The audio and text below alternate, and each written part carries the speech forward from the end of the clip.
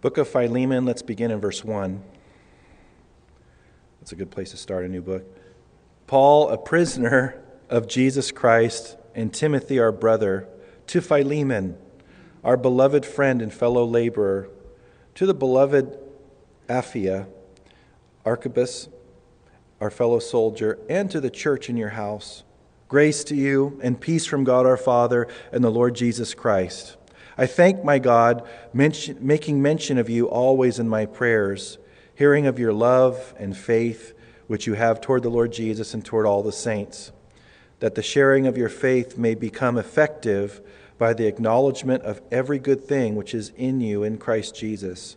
For we have great joy and consolation in your love, because the hearts of the saints have been refreshed by you, brother.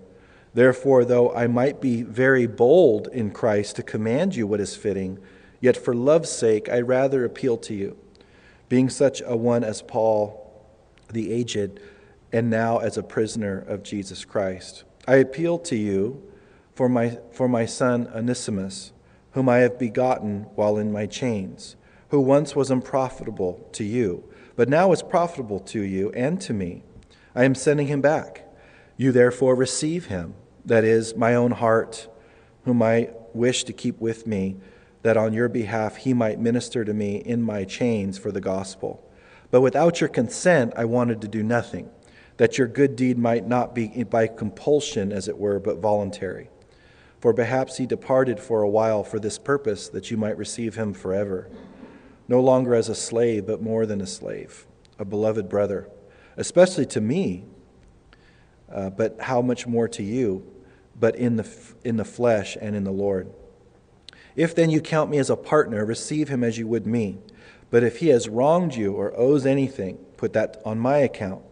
I, Paul, am writing with my own hand. I will repay, not to mention to you that you owe me even your own self besides. Yes, brother, let me have joy from you in the Lord. Refresh my heart in the Lord. Having confidence in your obedience, I write to you, knowing that you will do even more than I say. But meanwhile, also prepare a guest room for me, for I trust that through your prayers I shall be granted to you. Epaphras, my fellow prisoner in Christ, greets you, as do Mark, Aristarchus, Demas, Luke, my fellow laborers. The grace of our Lord Jesus Christ be with your spirit. Amen. Let's pray together. Father, we know you have great, wonderful plans for us related to this book and all these verses. We know, Lord, it blesses your heart that we're studying these things verse by verse, digging deep into your word together as a family. I thank you, Lord, that you have led us to have this be our pattern, because we want to be fashioned by your word, Lord. We're not interested in things that are not related to what your word says. We want your word. We want to build our lives upon your word. We want to be made more like Jesus. So would you use this book today as we study it verse by verse for your purposes in our lives by your Spirit? We thank you in Jesus' name. Amen. Please be seated.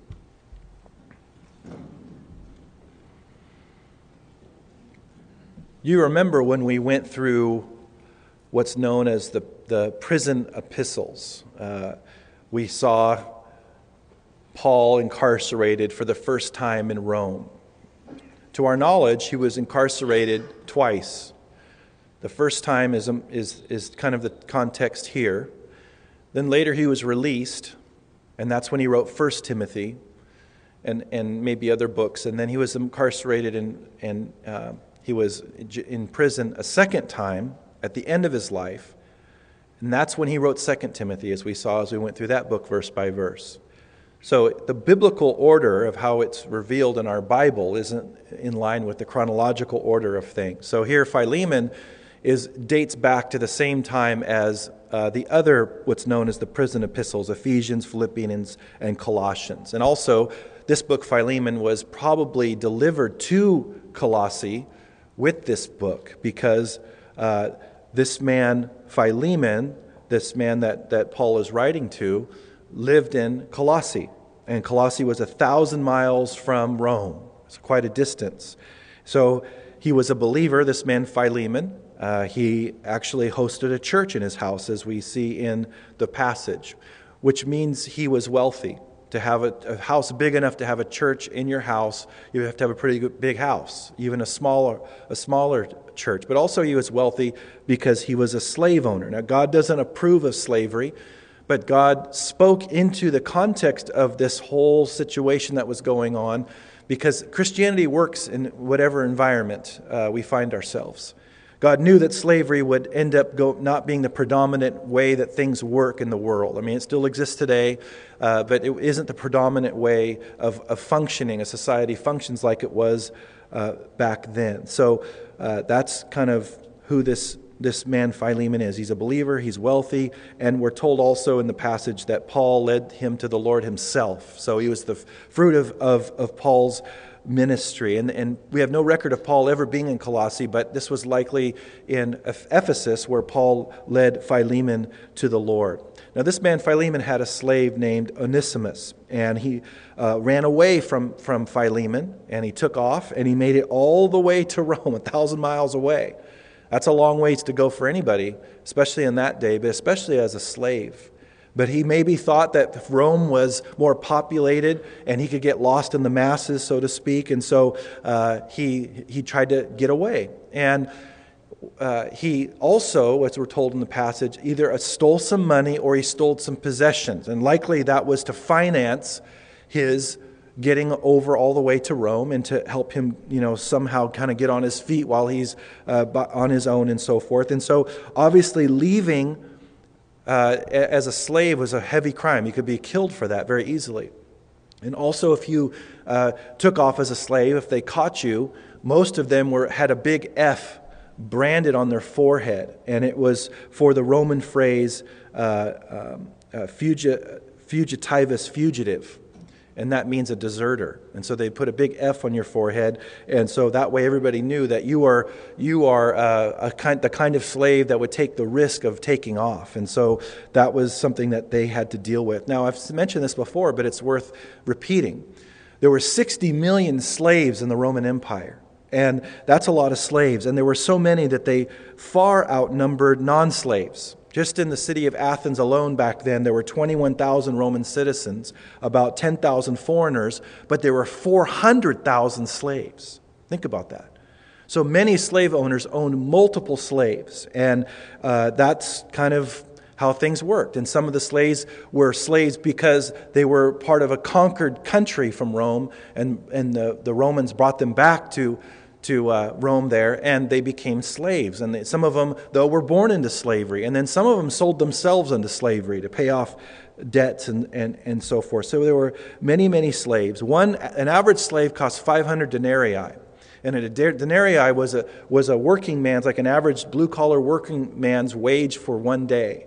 So it would take them 500 days or about a year and a half if they were to save everything to be able to afford the average slave. But some of them were very, very expensive, like 50 to 75,000 denarii. And those were slaves that were more educated. You had physicians. You could have a physician slave. Or you could have an attorney, or you could have professional kind of trained, educated slaves, and that was very rare, but many people had those types of slaves as well. And so that's kind of the context. These slaves were very much abused. There's a record of a slave spilling something in a home, and because of that, they in front of all the guests, they were fed to wild animals. So that was the context. It was a very wicked situation. So Onesimus ran away to Rome, and somehow he came in contact with the Apostle Paul. We're not told how that happened. Now you can imagine the conversation here. Onesimus has ran 1,000 miles away. He comes in contact with Paul somehow. And in their conversation, he hears the gospel. Now, Onesimus is open to the gospel. Maybe he had high hopes of a better life in Rome and saw all the wickedness there and just thought, this is not the answer. Maybe I didn't like being a slave, but look at all the wickedness in this culture and how people are slaves to this sinful behavior. And he had a level of openness. But somehow in the conversation, Paul finds out, where are you from? Okay, you're from Colossae, and okay, you're a runaway slave. Who is your owner? Philemon. Philemon? You mean this Philemon? Yeah, this Philemon. I led him to Christ. What? Talk about an open door. And it's God's sovereignty. God's going to work through this whole situation.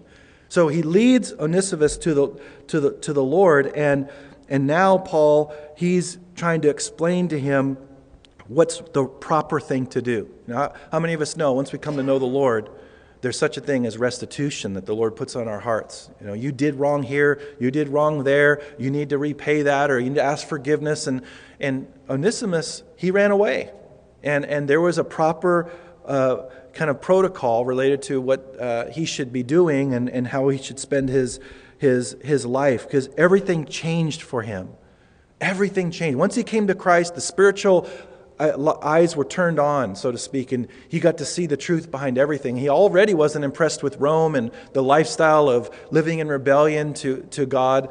He had received Christ, but now he says, okay, my life is not my own anymore. Now I'm a bondservant, or I'm a slave to Christ. And that means and I can't run from him very well. How many of us know that from experience? You can run more than 1,000 miles away. He's always going to be there. So now I have a new master. And now ultimately this man isn't my master. He is in a human sense for now, but not in an ultimate sense. And now I have a new set of instructions here. And so Paul now is prompted by the Holy Spirit to write this man Philemon, whom he led to Christ, and try to work this out to where it's for everybody's best interest. And I stress everybody. For Paul's best interest, for Onesimus' best interest, and also at Philemon's best interest. Very important for us to see. So Paul is going to send Tychicus, we're told that in Colossians chapter 4, verses 7 through 9, where he comments about Onesimus as a beloved brother. Paul loved this man.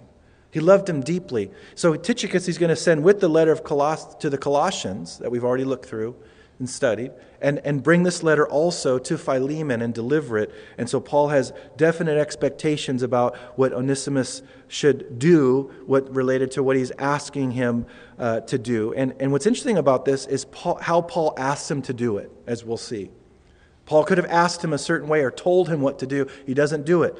And there's lessons in that. Also, there's lessons in looking at the parallels between Paul and Onesimus and Philemon, and how that works in our lives, related to what God has us do with our relationship with God. Because Paul's going to be he's an intercessor, he's a peacemaker. Onesimus is one that needs to be forgiven. That's related to us in the Lord and for other people. But also we need to forgive, like Philemon needs to forgive. And so all these things have ramifications in our lives, and it's great how you see God's sovereignty in the whole book, because you see God's fingerprints all over this situation. I mean, think about it. There's 60 million slaves in the Roman Empire, and Onesimus is going to run into Paul in prison. And Paul had already led his master to the Lord. I mean, God's all over that. And God is all over many of the situations in our lives and how he works. And so it'll be interesting to see. Now let's begin at verse 1.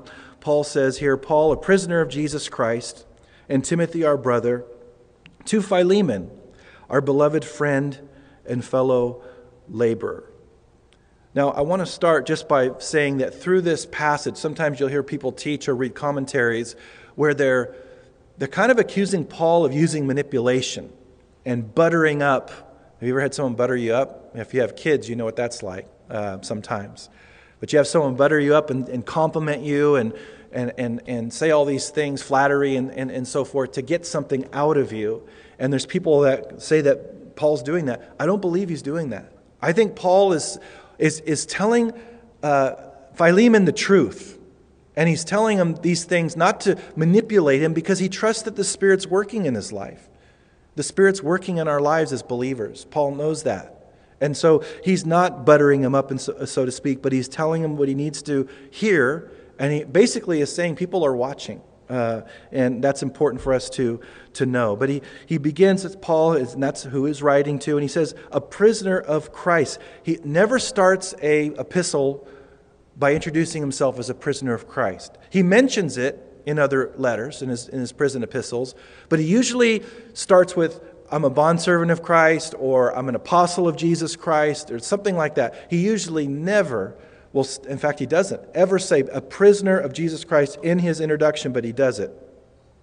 And the significance of that could be many things. But he's saying, look, I've obeyed the Lord, and this is where God has allowed me to be. And God's will is difficult at times, and it leads places sometimes where we don't want to go. It's difficult, but it's always worth it. He's going to ask Philemon to do something very difficult. But by saying, I'm a prisoner, here you're a slave owner, you're a wealthy man, and what I'm asking you to do is nothing that significant in the context of what other people are going through. And so he says, I'm a prisoner of Jesus Christ. And I want you to notice, I don't know if you caught it, but he says, I'm a prisoner of Jesus Christ and not Rome. He's looking at it from God's perspective. He's looking at it through the lens of God's sovereignty. If you're looking at it through the lens of, how man sees things, he would say, I'm a prisoner of Rome. He doesn't say that. Never says it in any of his letters. He says, I'm a prisoner of Christ Jesus. God is overseeing all of this. He's allowing it. He's already broken me out of prison many times. He could do it now if he wanted to. And even though I'm chained to these soldiers every 4 hours, they get a new soldier in there, and I'm chained to them. God's all over this. He says in another place, the gospel is not chained. And so don't feel sorry for me, but this is the reality. And then he says to Philemon, our beloved friend and fellow laborer. Philemon had participated in God's work, and he was. And he's saying, I recognize that, and you're my friend, you're my laborer. He's not buttering him up, he's telling him the truth. He's sharing his heart. Very important. Then he says, to the beloved Apphia and Archippus, our fellow soldier, and to the church in your house. So Apphia, church history says that was his wife's name. And that made sense because many times the wives in the house had practical charge over the slaves. They took care of them in a lot of managerial ways. And so he wants her to have this letter read to her as well. I mean, he wants to have her be the recipient as well. And then many people believe that Archippus was her son, but he's also mentioned in Colossians as well as a faithful servant. So Paul says, I want him to hear this as well. But then also, and this is not by accident, and to the church in your house. Paul wants the entire church there in his house to know that this man that they all knew, Onesiphorus, he was a different person. Because if he's going back, he needs to be restored. He needs to be, because he's done something wrong. He's done something very wrong in leaving and stealing something or taking something. So he wants him to be restored, know that he's been forgiven by God, and it's very important that the whole body accepts him. Very important. It's not by accident, but it's accountability for Philemon. Because now the whole church is going to know that Philemon is in a position to do something that God wants him to do. And whether he's going to do it or not is up to him. But he's accountable now before the rest of the body. We're accountable to the rest of the church. We're accountable to one another. When we do something right or we do something wrong, it affects all of us in the body of Christ. We all have a say in one another's behavior, and it affects all of us. We're accountable to not just God, but one another. Now he says, grace, he greets them, grace to you and peace from God our Father and the Lord Jesus Christ. It's a common greeting for him. Grace is always listed before peace because you can't experience the peace of God until you first experience the grace of God. And it was a common greeting. You'd say grace in the Gentile world. You'd say peace in the Jewish world. He combines them together there, and he says, grace to you and peace from God our Father and the Lord Jesus Christ. And then, as was his custom when he wrote a letter, he states who's writing. He says, to whom he's writing, and then he talks about what he's thankful for. And he says that in verse 4. He says, I thank my God, making mention of you always in my prayers. This is interesting. You see Paul talk about this a lot in his letters, where he says, I mention you always in my prayers. And I don't believe he was exaggerating. Sometimes we say we're praying for you, or we post something and say, I'm praying for you. And sometimes we don't pray. We say we're praying, but we don't pray. And God wants us to be faithful. If we're going to say we're going to pray, we need to pray. And Paul is saying, I pray for you, not just sometimes, You're always in my prayers, Philemon. Again, he's not buttering him up. He's telling the truth. He's sharing his heart with him. And one thing that's noteworthy about verse 4, and I love this, is that he's praying always for this man, and this man is not in any bad situation that we're told. He's not sick. He's not struggling financially.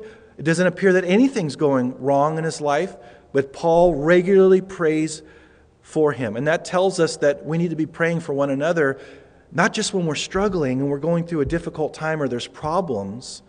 We need to be praying for each other all the time, even in great times. God's people, historically, especially in the Scriptures as you read through the whole thing, they're in the most danger when they're in times of prosperity. Why is that? Because we sometimes start depending on ourselves. We start thinking we don't need God. You go to the places that are the most affluent in this world, and those places are the most spiritually dead many times, because the wealthy don't think they need God.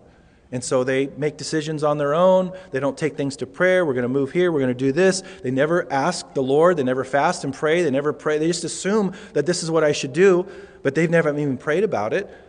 It's because they have the resources to make changes. But you're at the mercy of God related, which we all are. But I mean, when you sense that you're at the mercy of God in the sense of your resources or what you're going through, sometimes it's easier to be spiritual and to pray and be dependent upon the Lord. But He always wants us dependent upon the Lord, even when we're doing really well. So Paul knew that I need to pray for this man, even though everything's going well in terms of his circumstances. I need to be faithful to pray for him so he'll stay in the right place with his heart before the Lord, because that's important. We can leave those things really easy when things are going well. He gives these praise reports about Philemon in verse 5. He says, hearing of your love and faith, which you have toward the Lord Jesus and toward all the saints. Now this word there, hearing of your love and faith, this phrase here is very significant, because Paul has heard about Philemon's reputation all the way back in Rome. And he's heard how fruitful he is and how loving he is towards people. And notice he doesn't say some of the saints. He says all of the saints. So, sometimes we're not necessarily drawn to certain people in the body of Christ. We don't have a lot of things in common per se. But that doesn't mean that we're supposed to be any less committed to them and available for the Lord to use us in their lives. We're supposed to not show any favoritism. We're supposed to be loving to everybody, no matter who they are, no matter what they look like, no matter what their background is. The Lord's given me a lot of vision related to outreach and reaching communities and going to the poor and going to those that are addicted to drugs and hurting and just destitute. And we have to be a place to where anybody can walk through those doors and they feel loved and they don't feel like anybody's looking down on them or that anybody feels like they're better than them. And I mean embracing them, not just a polite handshake, and that's great, but I mean really showing them unconditional love and loving boldly. That's showing love towards all the saints. Very important for us to see. Then he gets more specific in verse 6. He says, that the sharing of your faith may become effective by the acknowledgement of every good thing which is in you in Christ Jesus. The word sharing there in verse 6 is our word koinonia that we talk about. The word we translate fellowship. It really means to have in common, to share. That's the word that's there. And so he says, you are fellowshipping, you are sharing your faith with other believers. I've heard it. I've heard your reputation, and it's become effective. And notice he says, by every good thing which is in you in Christ Jesus. The origin of every good thing, every good spiritual thing that's in us comes from Him. That's a good reminder for us. All the wonderful things that people get to experience because of our relationship with Him, we can forget that that's because of the Lord. We can forget that God is producing that through our lives. The longer we walk with the Lord, the more we can forget that. Because we're so used to how we are, we think it's kind of a natural thing. It's not a natural thing, it's a supernatural thing. An ongoing supernatural thing that is produced because we are tapped into the Lord. And He's producing fruit through our lives. He says in verse 7, for we have great joy and consolation in your love, because the hearts of the saints have been refreshed by you, brother. Wow. Why does he say we have great joy and consolation? How could Why would he need joy and consolation right now? Because he's in prison. He's in prison. He's incarcerated. He can't see those saints in person. Remember in 2 Corinthians, he talks about my daily concern for the churches. On top of all the other things I go through, my daily concern for the churches. And anytime he hears about God's people being blessed and loved and refreshed, that brought joy to his heart in prison. That brought consolation to him. He knew that Philemon's love for God's people and how he was sharing all that he was and all that God had produced in and through his life, that was being used to refresh the saints. And that blessed him. We need to be refreshed. And that happens through us loving one another and giving of ourselves to one another. And I say it over and over and over again. It's in the Word over and over again. What we're in the middle of here is not supremely for us. It's supremely for God. And it's supremely for others. It's so easy in our culture to focus on ourselves, all about me. This isn't intended by God to be a bless me club. Even though God wants us blessed, He knows we'll be blessed. He's delighted when we're blessed. But it's all for making disciples. And we're made into disciples as we focus on God and others. And God pours into our lives and we grow into maturity. But we need that refreshing. The world can't refresh us. Only God's people, by the Spirit of God, can refresh us in the context of being among one another. Very important. Therefore, though I might be very bold in Christ to command you what is fitting, yet for love's sake I rather appeal to you, being such a one as Paul, the aged, and now also a prisoner of Jesus Christ. So he says, therefore. What is he talking about? What's the therefore? He says, because you already have a pattern of loving people in the body of Christ and you refresh them, because of all of that, now I'm asking you for love's sake to do the right thing with his former slave. And so he's saying, I could command you, and I don't want to have to command you, but for love's sake, I appeal to you to do the right thing. You know, sometimes with your kids, you lay out a situation or you create a scenario or you find yourself in a certain situation, and you could tell them what to do.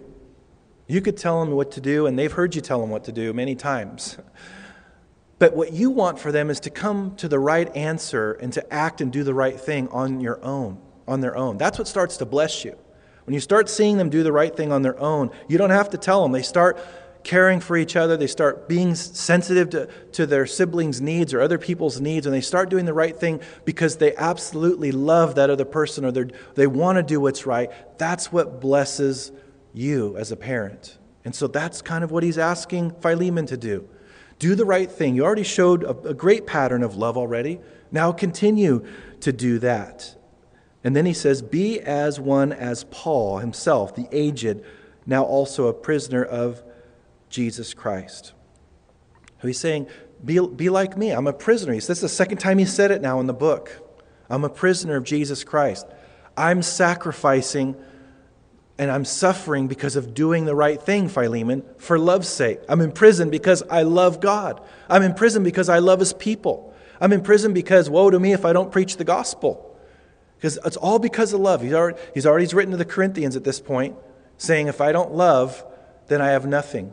So he's saying, I love and I love and I love and I love, and I've ended up in prison. And you love me, you care for me, so now you do the right thing. And even if it costs you something, it's okay.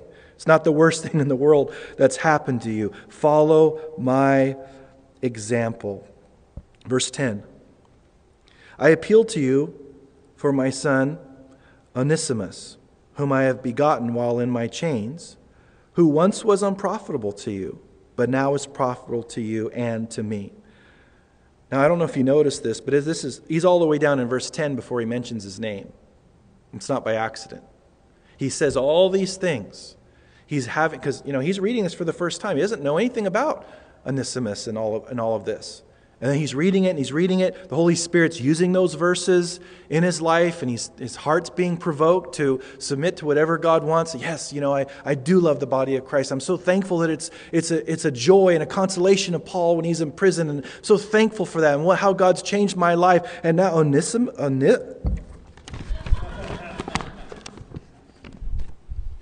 I take my glass. Am I really seeing? Wow, that really says that. Onesimus. Wow. And he calls him my son. And Paul led him to Christ. Now, there's mixed emotions you can imagine going on in his heart. He's thankful as a believer he got saved, but he ripped me off. I lost a lot of money. And who knows what other implications occurred because Onesimus took off. So now he's conflicted, potentially. And he's fighting with this now. He's already focused on all these things that the Holy Spirit's spoken to him now. Paul doesn't start off in the beginning of the letter talking about him on purpose. He knows. And he says, I've begotten while I'm in chains. He was once unprofitable to you, but now it's profitable. You know what Onesimus, the name means profitable. Interesting. His name means profitable. So it's almost like a play on words here. He was once unprofitable, but now he is Onesimus to you and to me. And Philemon loved Paul. It brought music to his ears to know that Paul was blessed in some way. It was done by this man that took off. So Paul led this man to the Lord while he was in chains, and now he says he's blessing me now. And now he's going to bless you. That was his intent. Because he says in verse 12, notice there, he says, I am sending him back. Return to sender. You therefore receive him, that is my own heart. Sending him back 1,000 miles. Sending him back. Onesimus didn't have to go back. He submitted to whatever the Lord wanted at all costs. I mean, I'm sure he didn't come up with that idea first. I'm sure it was Paul, but we don't know that. But let's say Paul brought it up first. Ooh, that's a tough one to go back. Who knows what's going to happen to me? But you know what? My life is not my own anymore. I've been bought with a price. My life isn't mine. I don't call the shots on my life anymore. And that's a good reminder for us. We're all bondservants to Christ now. He bought us. He purchased us. He redeemed us. We don't get to make any decision that we want in this life. We have to bring those things before the Lord and pray and seek Him and wait for Him to speak to us and to lead our lives. He knows the right plan for us. Sometimes things look really good on the outside, and we have all of our plans and our agendas, and we have it all figured out. We haven't prayed or fasted. We haven't nothing. And then God says, no, that's not what I have for you. I have something else. I can't tell you how many times I kind of thought that something was going to happen one way related to my life, and it went totally different. This church is a product of that. No plan ever to be a senior pastor.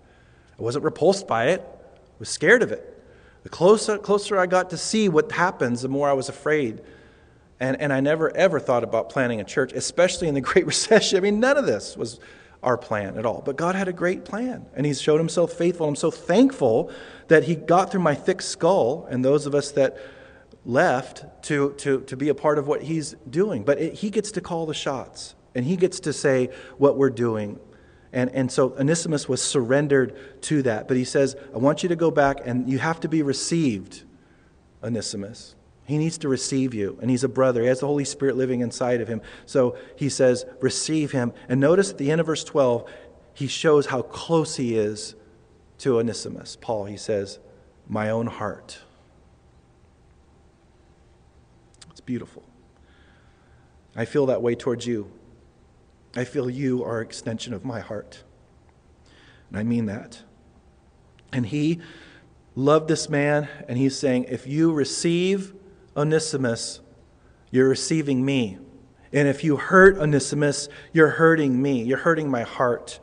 What you do to him, you do to my heart. And you need to know that. Again, no manipulation. He's saying the truth. He's speaking the truth to Philemon, whom I wished to keep with me, that on your behalf he might minister to me in my chains for the gospel.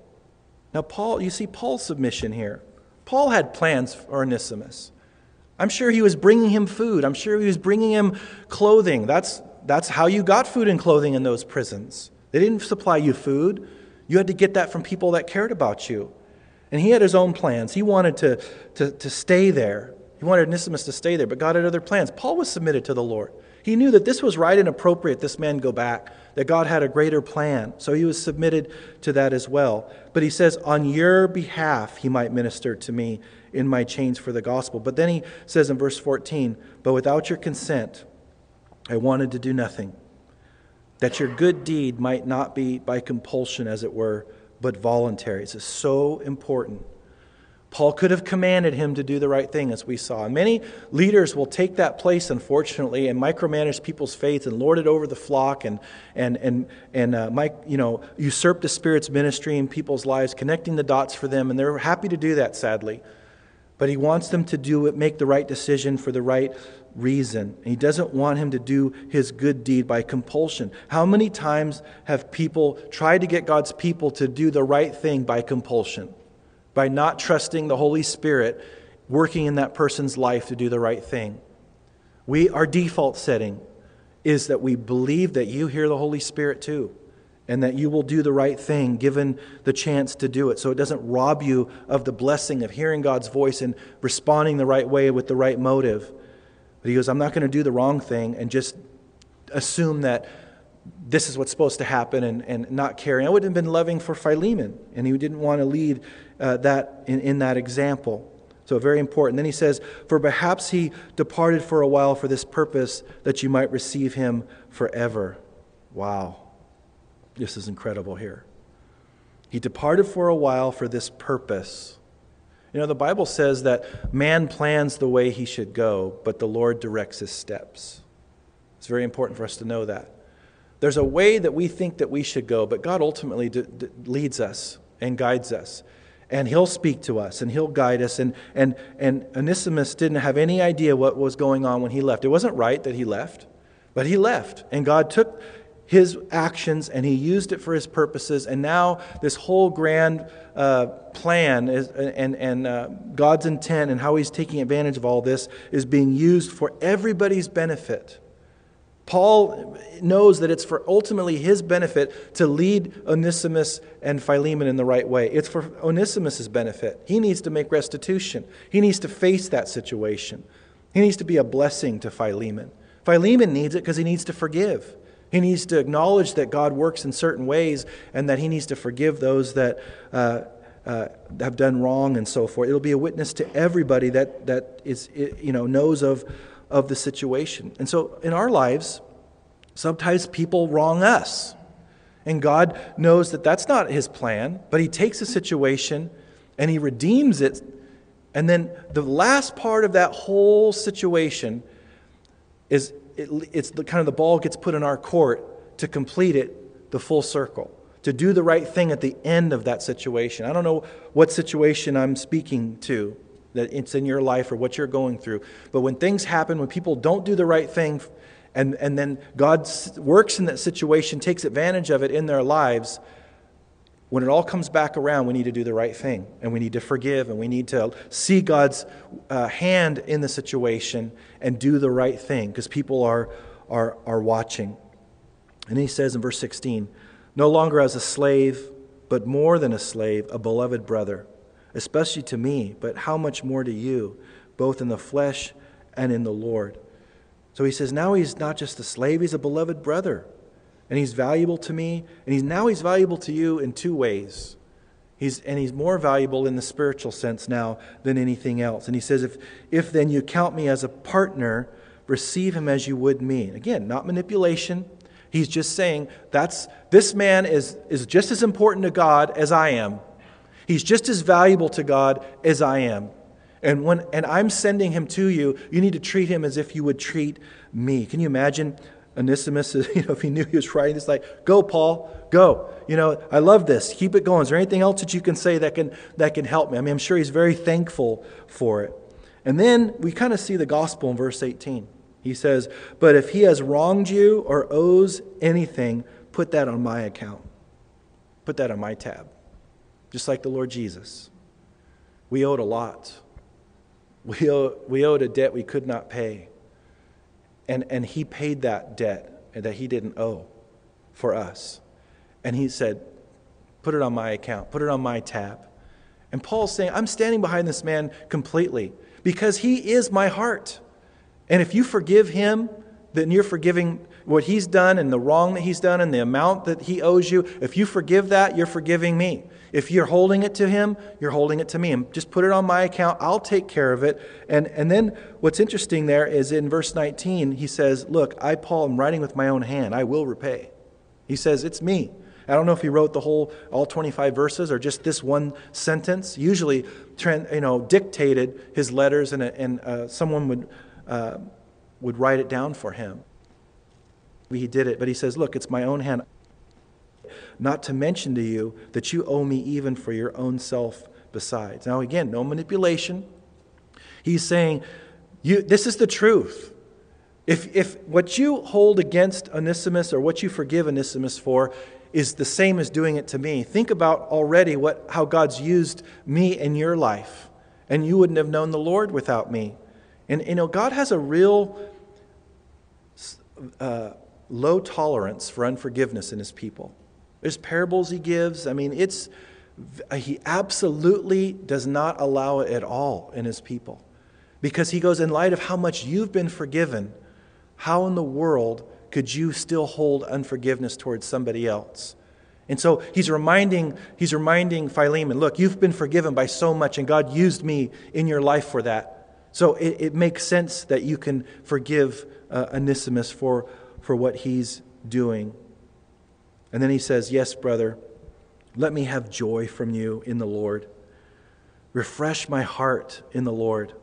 Having confidence in your obedience, I write to you, knowing that you will do even more than I say. That's beautiful. Philemon had a track record of doing what's right. He had a track record of doing the right thing and being obedient. And now he's being asked to continue in that. And Paul has great confidence in the Holy Spirit's work in his life and in what God has already done in his life for him to do the right thing. And maybe he means there, we don't know, but maybe he means at the end of verse 21 when he says that knowing that you will do even more than I say, maybe he's talking about his freedom.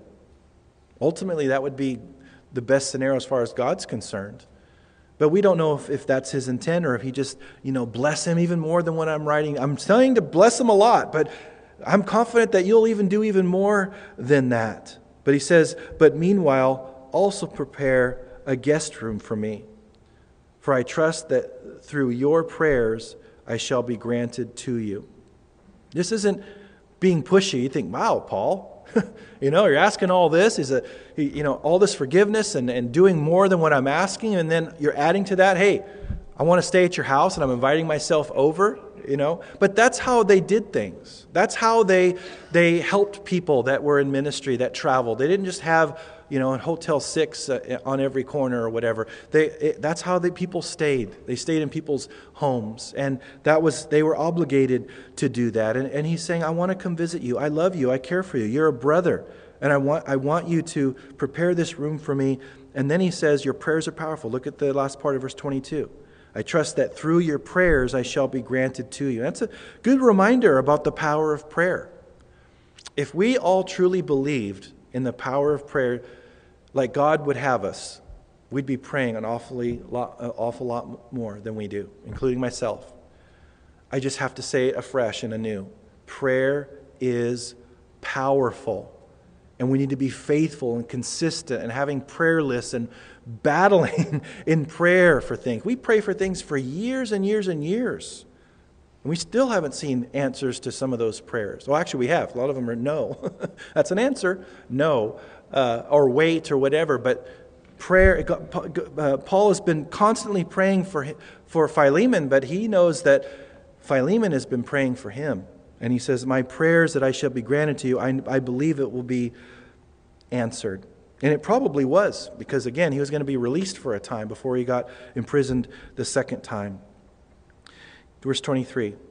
Epaphras, my fellow prisoner in Christ Jesus, greets you, as do Mark, Aristarchus, Demas, Luke, my fellow laborers. So Philemon, everybody knows what I'm asking you to do. They're all greeting you. You need to do the right thing. They're already doing the right thing. They're fellow laborers here. They're prisoners as well. We saw Demas left later on The demon loved this present world, so I told you that he's mentioned in Philemon when we saw that, in Timothy. But Demas left. Luke, the physician that took care of his physical needs, he was with Paul there. But they're all fellow laborers. Laborers. Sometimes we talk about ministry as the work of ministry because it's biblical. Ministry is hard work. He told us to pray to the Lord of the harvest that he would send laborers into the harvest field. And sometimes we want to do everything among God's people except work. But it's hard work. It is. And God knows that it's a joy to work hard and to serve him and to be a part of what he's doing. No one ever is used significantly by the Lord that doesn't work, doesn't labor and work hard and to have our lives represent sacrifice. Jesus' life represented sacrifice. And in our culture especially, sometimes people have very low expectations regarding what God requires of us in serving in ministry. And we're all in the ministry. He requires sacrifice. He requires inconvenience. He requires us paying a price. If we don't pay a price to serve his people, then we're not serving like Christ served, because Christ paid a price. Anytime you serve, you pay a price, and it's healthy for us to see that. God calls us to labor for him. Then he ends in verse 25. The grace of our Lord Jesus Christ be with your spirit. Amen. And amen means that's the truth. So he begins with grace, as most of his letters do. Begins with grace and ends with grace. God's grace is the key to everything in our lives. And serving him and being used by him and loving one another, very important. He says, you need all the grace you can get, Philemon. So do I. And so do the right thing, but you're going to do the right thing because God's going to give you the grace to do it. Now there's, again, like I mentioned in the beginning, there's 3 people in this passage that we need to learn lessons from, and they're all important. Paul is a great lesson here of intercession because he's interceding for Onesimus, and he's a peacemaker. Jesus said, "Blessed are the peacemakers." So God calls us to be an intercessor for people, and also to be a peacemaker. And it's very important for us to be led by the Spirit related to that, because each one of us has a certain place in the body of Christ, and he wants to use us in a very specific way related to those things. But it's a beautiful example of Paul being a recipient of grace, and then now he's being an extender of God's grace in being an intercessor and a peacemaker for God. Now, Philemon also is important because he is a model of someone that needs forgiveness. He's a model of someone that came to God with all of his baggage and all of his sin and all of his imperfections and accepted God's forgiveness. And now there's a relationship where he needs to be forgiven. How many of us in this room have wanted to be forgiven by somebody, but somebody's holding back that forgiveness? Anybody here? Yeah, it hurts. You want to be forgiven. You've done the right thing. You've humbled yourself, and they won't forgive you. It hurts. And so that's important for us to see, that God has grace for that situation. And he'll give us the grace to approach that person in the right way, give them the opportunity to do the right thing. And so we have to have that heart of wanting to forgive, but also be someone that is doing the right thing and helping other people forgive us as well. And then Philemon is an example of someone that needs to forgive. And that may be some of us here in this room. You're holding unforgiveness for somebody. And I said, God has a very low tolerance for unforgiveness in his people because we've been forgiven so much. Philemon had a choice. Other people were watching. That's why Paul addressed this letter not just to him. He could have done that. He could have just read it in the privacy of his own heart. He didn't. He wrote it to the whole church in his house and his wife and his other people. And then the people that were greeting Philemon and all the people that were in this letter, they knew the situation, and he was accountable. And that's what we need to be in our context here, to be accountable to one another related to being a forgiving people. God wants us to be forgiving and to see God's hand in situations and go, I was really hurt by that person. But I see God's working in the situation. And it may not be a situation where someone wasn't saved and now they're saved and now God wants you to be restored to them. Maybe they were already a Christian when they hurt you. But you've seen God work in their life. You've seen God work in the situation. And now God's calling you to do the right thing, to restore them. Maybe you've already forgiven them, but you haven't restored them to a certain relationship or something. He's calling us to do that. If He's leading us by His Spirit to restore a certain situation, we need to be gracious. We need to recognize His hand in the situation, and we need to do the right thing because people are watching and people come to conclusions about God based on what we do or don't do. And there may be pain associated with it. There may be suffering, just like Paul was in prison because of doing the right thing. That's okay. God knows that kind of suffering and that kind of sacrifice is going to be a blessing to that person and be a blessing to us. So we have to submit to that. Sometimes forgiveness is tough. It's a hard situation. Doesn't mean we have to trust them again and put them in places where they can hurt us again, but we need to forgive them. Very important. So what's interesting about those three things as we close is that Jesus relates to all three of those things, doesn't He? Jesus, the great intercessor, He's interceding for us right now. The Bible says He's making intercession for His people right now. He's interceding. He's a peacemaker. And when related to truth and the gospel, He divides in the sense of truth divides. But in terms of restoring relationships and forgiveness and being gracious, He loves to bring people back together. He does that all the time. And He's also a great forgiver. He's suffering on that cross and He says, Father, forgive them. So He's kind of doing both. He's interceding, but also He's forgiving at that time of what those Romans were doing, what mankind was doing to Him at that moment. He forgives us all the time as we ask Him to forgive us. But also in a kind of a indirect sense, He's kind of has the same or understands kind of what Onesimus was going through in a sense. Because people have unforgiveness towards God. And people are mad at God, even though He didn't do anything wrong. And some people have to get through situations. You think of just the tragedy in Connecticut. God with the shooting there at the school, God wasn't causing that. That was wickedness of a man's choices. And so those people may be grappling with that whole situation. And it's beyond anything we could ever comprehend probably in this room. But God didn't do anything. And there may come a point where they have to recognize if they're mad at God and thinking that they need to forgive God, so to speak, there may come a point where they realize that it wasn't really God that was involved in that at all.